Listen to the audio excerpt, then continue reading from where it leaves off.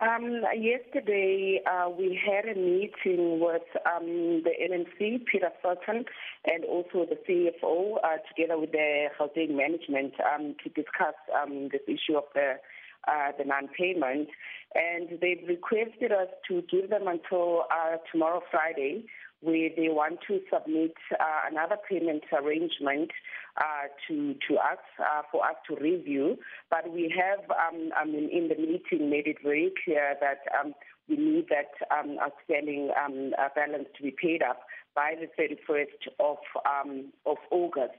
So as they go back and they start drafting the proposal, it needs to take that into consideration. So we need the payment to be settled by 31 August of this month. So what would the repercussions be if the city of Tshwane fails to meet the agreement that you guys ultimately settle on?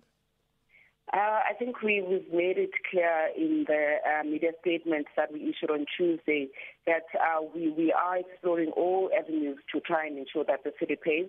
And really one of those would be to then disconnect the city.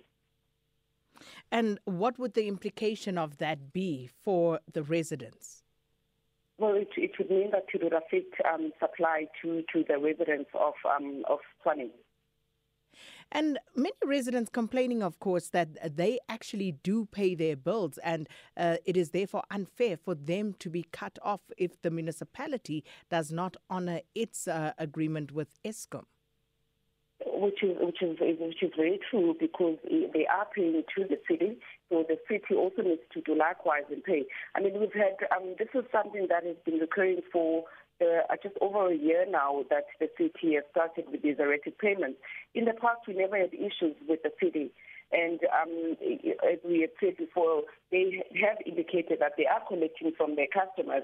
So we don't understand why they would not then pay for the services that they have received when the customers are also paying them.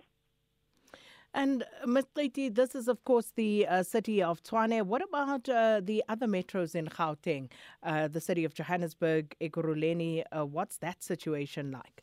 The city of Johannesburg, they do honor their payments, and we do not have any issues with city of Johannesburg. With the city of Ekurhuleni, we also don't have any issues currently. Their account has been settled, so it's just really the city of Tshwane that is the only metro that has been giving us issues over the past year or so. And the city of Tshwane is saying that they feel they're being unfairly treated because they are only 6 days in arrears, and begs the question of other metros, perhaps not a question for you to answer, but they feel they're being unfairly treated because there may be other areas that may be in longer term arrears. Yeah, so as the city, as a metro, they are really the only metro. And I mean, to think, to date, they've paid 108 million of that 100.6 billion, which was due and payable on the 17th of August, which is really very little if you look at how much they've paid thus far. Well, Ms. Amanda Qiti, thanks so much. Eskom spokesperson in Gauteng.